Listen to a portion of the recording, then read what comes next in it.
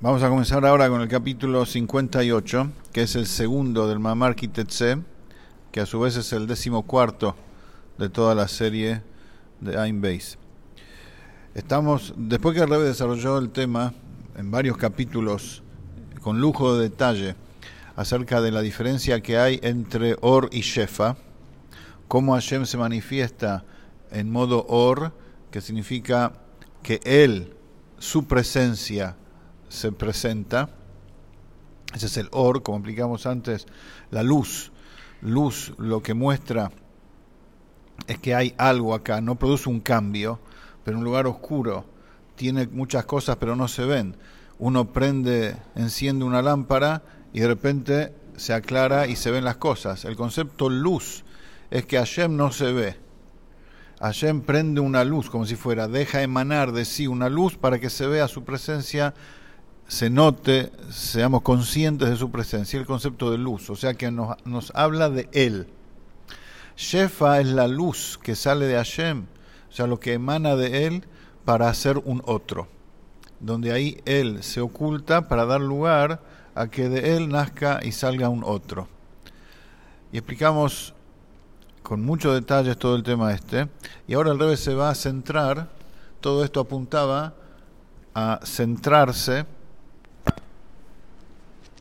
en lo que es el Or Makif, o sea, la luz todo trascendente de Hashem, su presencia inmanente, lo que se llama en el lenguaje hasídico cabalístico el Sobev.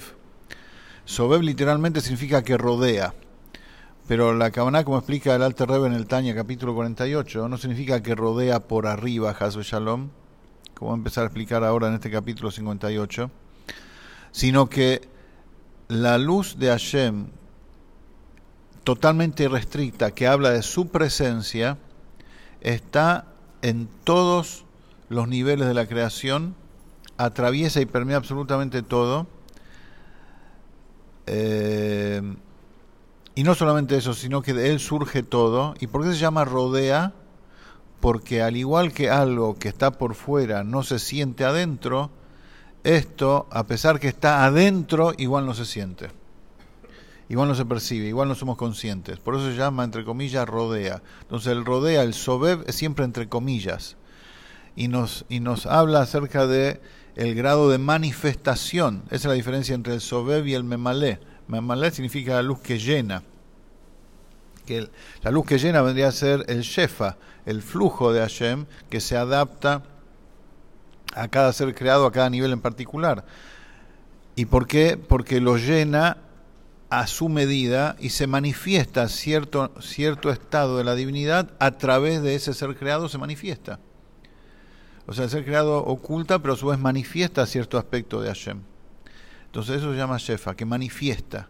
Memalé, el memalé, que llena. En cambio el Sobev, que rodea, entre comillas, está, pero no se manifiesta. Está, pero no se siente. De modo que esa luz totalmente irrestricta de Hashem no significa que no está en la creación, sino todo lo contrario. Ahora sí, vamos de adentro en el capítulo 58. Dice, Eina Kavaná, la intención no es decir que esta luz, esta presencia, esta manifestación de Hashem no está presente para nada en los niveles de la creación, porque de verdaderamente esta luz sí se despliega en todas las dimensiones creadas, dentro de ellas, en su interior, incluso en los seres creados inferiores, en nosotros también, en los seres creados de cuerpo físico, también está presente la manifestación irrestricta de Hashem. Beadraba, dice el Rebbe, al revés, lo cierto es lo contrario, porque la principal fuente de su llamado a ser, o sea, la principal fuente de la existencia de todo lo que está, incluso nuestra, que somos los más bajos en todas las dimensiones creadas, la principal fuente de existencia, de sostén, es esta luz irrestricta, esta emanación irrestricta de Hashem. Y también las revelaciones de divinidad que cada uno siente surgen de esta luz, e incluso los incrementos de divinidad que cada uno siente por ahí, también viene de esta luz. Vamos a decir, o sea, en este capítulo el Rebbe va a hablar de estas tres cosas. Cómo todo en realidad surge, la existencia de todo viene de la luz irrestricta de Hashem. La vitalidad, no solamente la existencia, la vitalidad, el modo de vivir, de sentir y de entender de cada cosa, también viene de esa luz totalmente irrestricta. Y el incremento de vitalidad también proviene de esa luz totalmente irrestricta. Estos van a ser los tres puntos que va a hablar en este capítulo. Ahora lo desarrolla. Dice, esto se va a entender a partir de lo que hablamos en el capítulo 51, unas clases atrás, con el ejemplo de la voluntad, de la fuerza de la voluntad que hay en el alma de la persona. Que cuando se manifiesta la voluntad de la persona, en esa instancia surgen, se despiertan las fuerzas interiores también. Es decir, cuando la persona camina hacia un lugar o mueve la mano, extiende su mano, se mueve un miembro porque es activada una fuerza particular del alma, el andar, el tomar con la mano, ¿sí? Ahora, ese movimiento de esa fuerza, ¿cómo se activa? ¿Por qué antes estaba quieta la pierna y ahora se mueve la pierna? Porque la persona quiere, tiene la voluntad de mover la pierna. Entonces, en el alma funciona así, en la persona funciona así, nada se mueve si no es que la persona quiera. Porque la fuerza de voluntad, al ser que está totalmente separada, o sea, no es del nivel del resto de las fuerzas interiores, de las capacidades interiores del alma. Si bien está separada, porque como dijimos antes, la voluntad representa la expresión del alma, es lo que la persona en su esencia quiere, desea, esa es la voluntad. A diferencia del caminar, del pensar, del sentir, que son expresiones específicas del alma, capacidades específicas del alma, y no vienen a mostrar necesariamente lo que la persona en esencia quiere. La voluntad es lo que la persona en esencia quiere en ese momento. De todas maneras, para que las capacidades interiores individuales se activen es cuando hay voluntad. La voluntad mueve todo.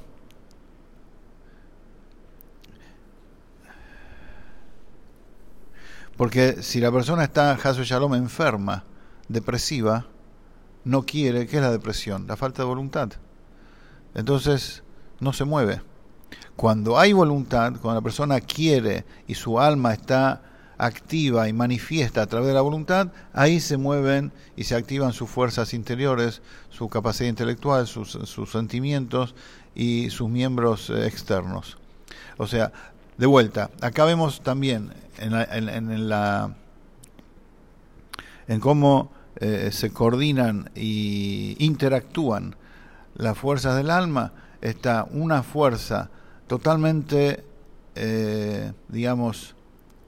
esencial, por decir así, que representa al alma en sí, que eso no se ve, pero es la que activa a todas las demás capacidades. Nada se mueve y nada se hace sin la fuerza de voluntad. Y así también es espiritualmente. Como el dicho de los sabios, que la persona siempre debe estudiar un tema de Torah en el lugar que su corazón en este caso se refiere a la voluntad, su corazón desee. O sea, en el lugar se refiere no solamente al lugar físico, sino también al tema que va a estudiar. O sea, uno le gusta estudiar tal tema de Gemara, tal tema de Halajá, tal tema de Hasidut. Bueno, empezá por ahí. Empezá por ahí porque ahí ese es el portal, el canal a través del cual te va a dar ganas de seguir creciendo en el estudio de Torah, porque eso es lo que tu alma quiere en ese momento. Bueno, aprovecha y empezá por ahí. Y ahí Beit Hakem, dicen los sabios, y ahí va a funcionar la fuerza intelectual, porque es lo que uno quiere. Si uno lo hacen estudiar a la fuerza algo, por más inteligente que sea, va a entender, pero nunca va a llegar a entender la profundidad que va a entender y los detalles y todos los pormenores del tema, nunca va a llegar al mismo nivel de comprensión que cuando realmente uno quiere, no cuando lo obligan a estudiar. Cuando uno quiere estudiar un tema, ahí la capacidad intelectual está despierta y activada al máximo. Entonces vemos de acá claramente que la fuerza de voluntad es la que activa y permite el desarrollo pleno de las capacidades interiores del alma. Pero acá voy a hacer una salvedad importantísima. ¿Acaso la fuerza de voluntad es la que crea las capacidades del alma? Desde la fuerza de voluntad se llaman a ser, ¿existen las capacidades del alma? No. La fuerza de voluntad simplemente las activa. Las capacidades del alma son intrínsecas al alma, son inherentes al alma porque el alma porta fuerzas. La fuerza de voluntad solamente las activa, las hace que se manifiesten, pero no es que las crea. Pero en el sistema de creación de Hashem es diferente. O sea, el ejemplo, la analogía con la fuerza de voluntad y las capacidades interiores del alma nos sirve para entender cómo la voluntad activa fuerzas. De la misma forma, la luz infinita, totalmente irrestricta de Hashem, activa todo lo que existe.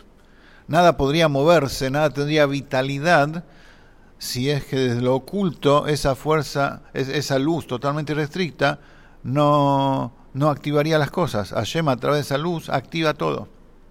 Pero acá nos dice no solamente lo activa. En cuanto a la creación, desde ahí surge la existencia de todo lo que hay. Tanto a nivel espiritual como a nivel físico. La existencia de todo lo que hay, no solamente la activación y la vitalidad, surge de esa luz totalmente irrestricta que habla de la presencia de Hashem.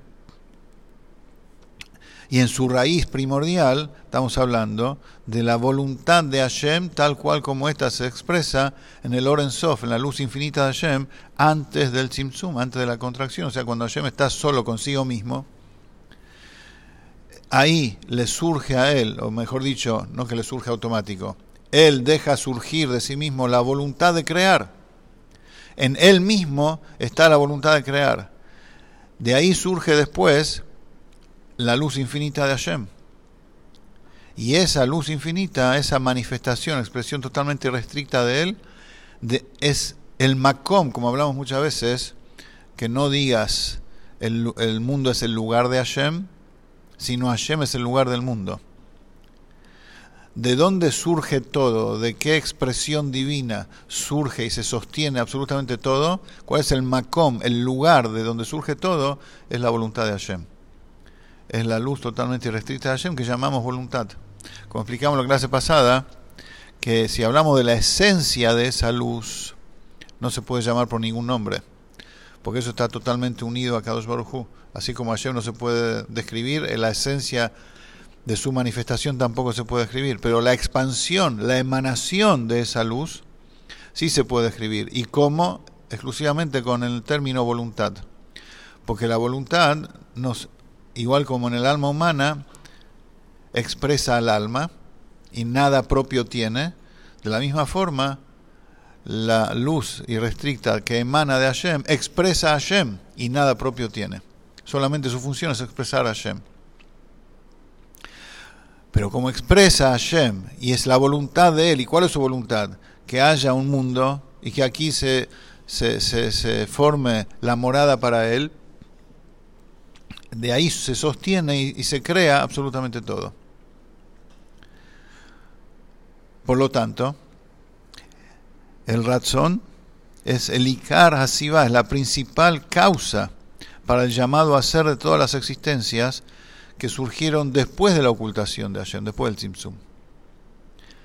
O sea, el Ratzon, la voluntad de Hashem previa a su autoocultación, es la causa que sostiene todo cuando comenzó el proceso de la creación. Desde ahí surge todo.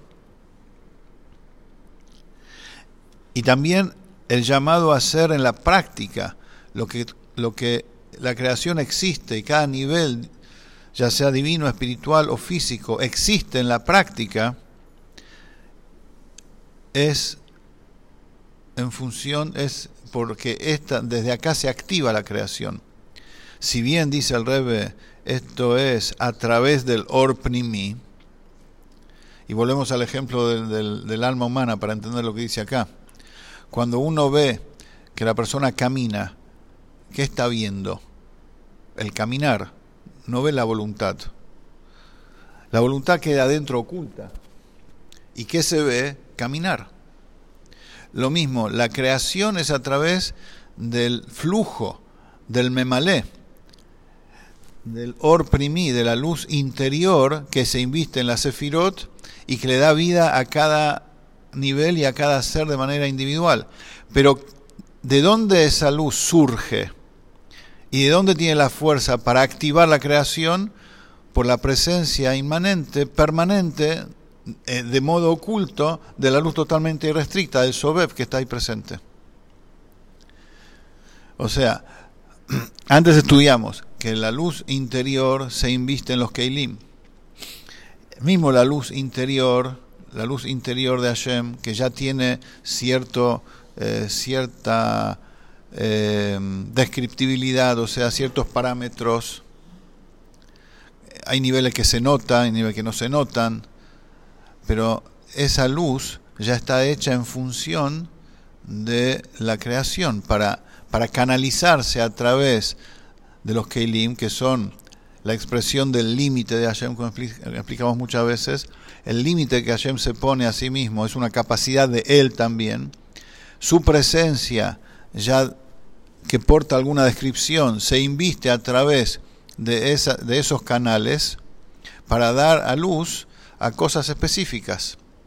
Cuando la luz de Hashem se inviste a través del canal de Gesed, surge el agua, surge la dulzura de las cosas, de la manzana, como el ejemplo que se da siempre en Hasidut, etc. Cuando la luz de Hashem se inviste y ya tiene cierta relación con el canal de Geburá, de severidad, surgen las cosas que tienen que ver con las cosas más estrictas, el juicio, los límites que uno se pone, etc. Ahora, pero ¿de dónde surge esa luz específica? Surge de ese cálculo que Hashem hizo consigo mismo previo a su ocultación. Y ahí están las famosas 10 sefirot ocultas. En la luz infinita, totalmente irrestricta de Hashem, hay un cálculo que se llama 10 sefirot ocultas en esa irrestricción. Entonces, ¿de dónde surgen las 10 sefirot, los canales de expresión?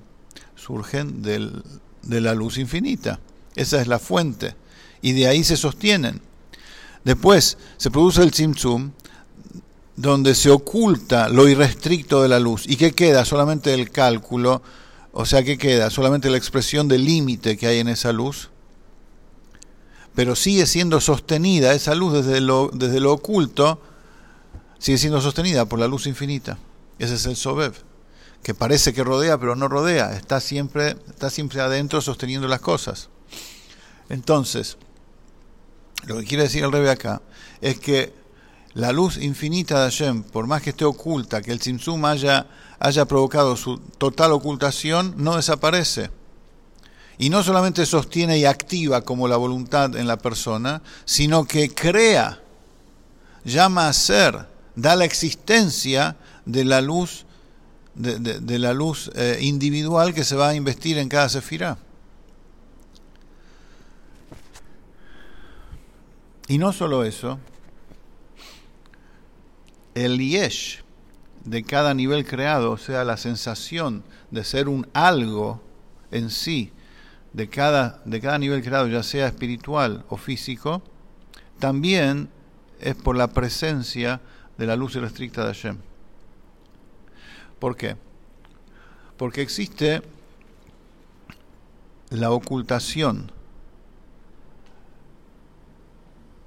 Por ejemplo, el nivel, la Sefirot, la luz de Hashem, como está en el nivel de Atzilut, que es todo divinidad, el mundo de la divinidad, el mundo de la unicidad de Hashem, a pesar que la luz de Hashem ahí se contrae en los canales específicos, y Gesed se nota que es Gesed, y Geburah se nota que es Geburah, etc.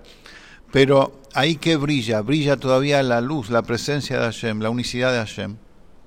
Y eso de verdad, como he explicado muchas veces, es el esqueleto de la creación. Esa divinidad se va a ocultar en la última sefirá, que es Malhut, que es la autoridad de Hashem, o sea que él se mantiene distante y da lugar a la creación, que surja un otro espiritual y después eventualmente el mundo físico, ¿verdad? Eso lo estudiamos. Ahora, la divinidad de Atzilut se mantiene oculta en nosotros. Se mantiene totalmente oculta porque si no, no seríamos lo que somos. Porque si no, seríamos seres divinos, ¿verdad? Ahora, la pregunta es, ¿la divinidad del mundo de Atzilut se llama Sobeb en relación a nosotros? Sí, se llama Sobeb. ¿Por qué? Porque está dentro nuestro, pero no somos conscientes de eso. Pero, por otro lado, ¿es el verdadero Sobeb? Es en la divinidad del mundo de Atzilut que sostiene, que es el esqueleto, es el verdadero Sobeb, o sea, es la verdadera manifestación irrestricta de Hashem. No. La verdadera manifestación irrestricta de Hashem es la que no tiene sefirot, es la que no tiene canales de expresión, es totalmente infinitos canales de expresión, no hay allí canales. O sea, manifiesta Hashem propiamente dicho nada más. Y esa sostiene también al mundo de Atzilut. El mundo de Atzilut, la divinidad esa emana y es creada por esa luz totalmente irrestricta que se mantiene oculta en Atzilut. Entonces, si fuera solamente por la ocultación del mundo de Atzilut, toda la creación tendría cierta relación, el nivel inferior con el superior. Cada nivel sería consciente de su fuente espiritual que lo antecedió. Entonces no sería un yesh, no sería un algo en sí mismo. ¿Por qué? Porque sería un descenso gradual relativo, un descenso gradual guardando cierta proporción y cierta relación con el nivel que le antecedió. Y la Bealul, causa-consecuencia. O sea que el nivel superior es el que soporta, cercano o lejano, no importa, al nivel que sigue. Pero guarda siempre cierta relación y el inferior tiene un grado de conciencia de dónde surge, cuál es su fuente de vida. Ahora, para que el nivel inferior tenga, digamos así, un stop, un freno, y se le diga, en este punto, vos no sabes de dónde provenís, ese es el efecto de la luz totalmente irrestricta. ¿Por qué? Dijimos que la luz totalmente irrestricta está en todos los niveles, está presente, se oculta pero está presente. Ahora, hay un aspecto de esa luz que se activa en cada nivel y produce el yesh, produce que el ser se sienta un algo. ¿Por qué? ¿Por qué tiene que ser esa luz y no la interior? Porque la luz interior no tiene la capacidad de crear. Crear significa hacer algo nuevo. Algo nuevo significa que no es consciente del nivel de donde proviene, que se ocultó totalmente.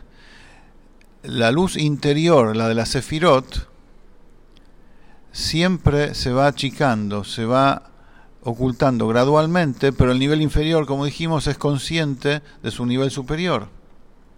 Para que haya un punto de inconsciencia, de ocultación total, ahí se activa el poder de la luz totalmente irrestricta. Porque la luz totalmente irrestricta es la que porta la presencia de Hashem. Y Hashem vive solo, existe solo, sin que nadie le dé vida a él. Entonces, esa cualidad de Hashem propiamente dicho, que está en la luz irrestricta, se manifiesta en cada nivel creado en el físico más que todos, en la materia más que todo, se manifiesta, se activa para velar completamente la raíz espiritual de cada nivel, de cada ser. ¿Y qué queda manifiesto? Queda manifiesto las capacidades interiores de cada uno y hasta donde Hashem deja que sepamos de él. Pero como resultado de la activación de esa cualidad que tiene la luz irrestricta, que es Hashem propiamente dicho, que no vive de nada, no es sostenido de nada ni por nadie, eso se activa en nosotros y sentimos que somos un algo autónomo, y eso es lo que nos da a nosotros la sensación de yesh, de ser un algo. Entonces, de vuelta, ¿de dónde proviene la creación, el sostén de todos los niveles? Es por la presencia oculta de la manifestación irrestricta de Hashem, del Sobev. ¿Y de dónde proviene más todavía la sensación de ser un yesh, de ser un algo autónomo? También de esa luz irrestricta, que es la que porta en sí al verdadero autónomo e independiente que es Akadosh Baruj Hu. Pero todo eso Hashem lo hace a través del Or Pnimi. Todo eso Hashem lo hace creando la luz interior que tiene muchísimos, infinitos canales de expresión para que una planta sea una planta, una piedra sea una piedra, un ser humano sea un ser humano, un animal sea un animal. Entonces, el llamado a ser de cada cosa es específico a través de la luz particular de cada cosa, y ahí se activa esa cualidad de la luz irrestricta para que eso sea un yesh, eso específicamente sea un yesh. Todo el tiempo actúan el Sobev y el Memalé juntos. Hay una interacción permanente entre el Sobev y el Memalé, entre la luz totalmente irrestricta y el canal de expresión específico. Acá no lo dice, pero en Deres Mitzvoteja, el Rebbe Tzemach Tzedek, el abuelo del Rebbe Rashab, explica en la mitzvah de Achdut Hashem, de unicidad de Hashem, que en los niveles superiores espirituales hay más Memalé que Sobev manifiesto, y en el nivel físico hay más Sobev que Memalé. ¿Qué significa? En los niveles espirituales, en los mundos espirituales donde hay almas y inteligencias abstractas que son los ángeles, ¿por qué dice que hay más Memalé? Memalé es lo que llena, Memalé es lo que se siente, lo que se percibe, la capacidad de entender y sentir. Entonces, en los niveles espirituales hay más captación espiritual, hay más captación de Hashem. El Sobev, ¿qué significa? Es la manifestación de la luz totalmente irrestricta de Hashem, que lo hace sentir un algo. En esos niveles espirituales, ¿qué es sentirse un algo? Que un alma o un ángel tiene cierto nivel diferente al otro. Ese es el cuerpo del alma o el cuerpo del ángel, el cuerpo espiritual. O sea, es el nivel hasta dónde vas a poder entender, y más de ahí no puedes entender. Entonces, ese límite que más de ahí no puedes entender es la acción, es el resultado de la acción de la luz irrestricta, que le pone un límite, que le dice hasta acá. Este soy yo, dice Hashem, hasta acá llegaste. Más que eso no podés. En cambio, en el mundo físico, la materia es lo que prima. La materia es lo principal. El alma está ahí buscando recovecos para expresarse. Y la vitalidad de cada cosa material también no se siente. El mundo parece muerto, cuando en realidad tiene vitalidad de Hashem. Y si no fuera por la vitalidad de Hashem, no existiría. Pero en apariencia parece muerto. ¿Por qué? Porque lo que prima es el Sobev. ¿Qué es el Sobev? La capacidad irrestricta de Hashem, esa luz que de lo oculto dice, acá estoy yo. Hashem dice, acá estoy yo, pero ese yo se transforma en algo físico, que es el yo de la cosa. O sea, Hashem da vida a todo a partir de esa luz totalmente irrestricta. La canaliza a través de la luz interior, a través de todas las dimensiones, hasta que esa luz llega a ser el alma de una piedra. después se viste de piedra física, porque Hashem dice, hasta acá llegaste, hasta acá llegó el descenso gradual espiritual del alma esa, y la viste de piedra, y le dice, acá está el Sobeb, acá estoy yo, dice Hashem, que congela, como si fuera ese descenso gradual, le pone un límite, y en ese punto se viste de materia, y se siente un yo, igual que Hashem. Esa es la acción de la luz infinita, del razón de Hashem, de la voluntad de Hashem. Entonces, volvamos al Mamar, existen el Sobeb absoluto y los Sobeb relativos, proporcionales.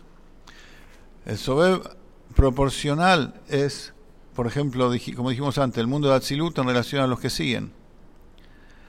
Pero el Sobeb, la ocultación absoluta, es la manifestación irrestricta de Hashem, que está absolutamente en todas las dimensiones de la creación. Desde de los niveles más excelsos hasta este mundo físico. Y esto es lo que dice, volvamos acá adentro, donde cita el Tania, capítulo 48, dice que el conocimiento de Hashem, lo que él conoce a la tierra física, ese conocimiento es la vitalidad y la existencia de la nada de la tierra física. Entonces vemos que la vitalidad del globo terráqueo, ¿de dónde proviene esa vitalidad? Y la existencia física del globo terráqueo, del pensamiento de Hashem consigo mismo, que esa es la luz infinita de Hashem, la voluntad de Hashem. Pensamiento cuando él piensa consigo mismo acerca de lo que va a hacer después. Esa es la voluntad de Hashem, tal cual como está en él. De ahí surge la existencia del globo terráqueo, de la tierra física. Pero dice, este hayut, esta vitalidad y la existencia que viene de ese nivel, Einoben Murgashban Ibrahim, dice, no se siente en los seres creados su procedencia. Umash llevaba en Murgash un mejor primí, lo que se siente es lo que viene a través de la luz interior, de las capacidades, de las manifestaciones canalizadas ya a través de la 10 Sefirot que se forma el alma de la persona. Eso es lo que se siente de manera consciente, pero de manera subconsciente está lo otro también. Es más, es lo principal, de ahí surge todo. Entonces, dice Rebe, en realidad, incluso las manifestaciones de divinidad espirituales que vienen a través de la luz interior de la Sefirot, todo surge también de la luz totalmente irrestricta, porque esa es la fuente de todo.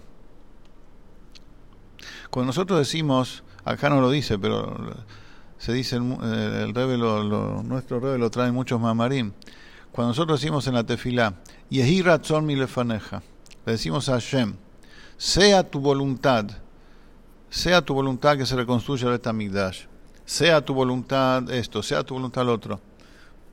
¿Qué estamos pidiendo? Estamos pidiendo que Hashem quiera. ¿De acuerdo? Esto se entiende. Sea tu voluntad significa, nos estamos refiriendo a Hashem pidiéndole que emane de él una voluntad que hasta ese momento no existía, para que se exprese a través de los canales de la Sefirot y nos llegue a nosotros lo que necesitamos. La voluntad de Hashem es su expresión totalmente irrestricta. Le pedimos a Hashem, sea tu voluntad, que se haga desde él una nueva expresión, le pedimos. ¿Y por qué el Yehudí puede, entre paréntesis, eso? Porque la Neshama del Yehudí está enraizada en la esencia de Hashem. Entonces, cuando el Yehudí saca a la luz su capacidad esencial, desde ahí puede decir, sea tu voluntad. Desde ahí él mismo con Hashem crean una nueva voluntad, como si fuera, para que desde allí comience todo el proceso del Tzimtzum, Atzilut, la Sefirot y todo, y llegue la curación, y llegue la Parnasá, y llegue cada una cosa que necesita. ¿Desde dónde? desde la voluntad de Hashem. Entonces, vemos también que el hayut, la vitalidad, y el tosefet, el incremento que a veces hace falta, viene de la luz totalmente irrestricta de Hashem. Hasta ahora vimos, en específico, la mitad de este capítulo, lo que tiene que ver con la existencia de las cosas. La segunda mitad se va a concentrar en lo que tiene que ver con la vitalidad y el incremento de vitalidad de las cosas, que eso vamos a ver la clase que viene.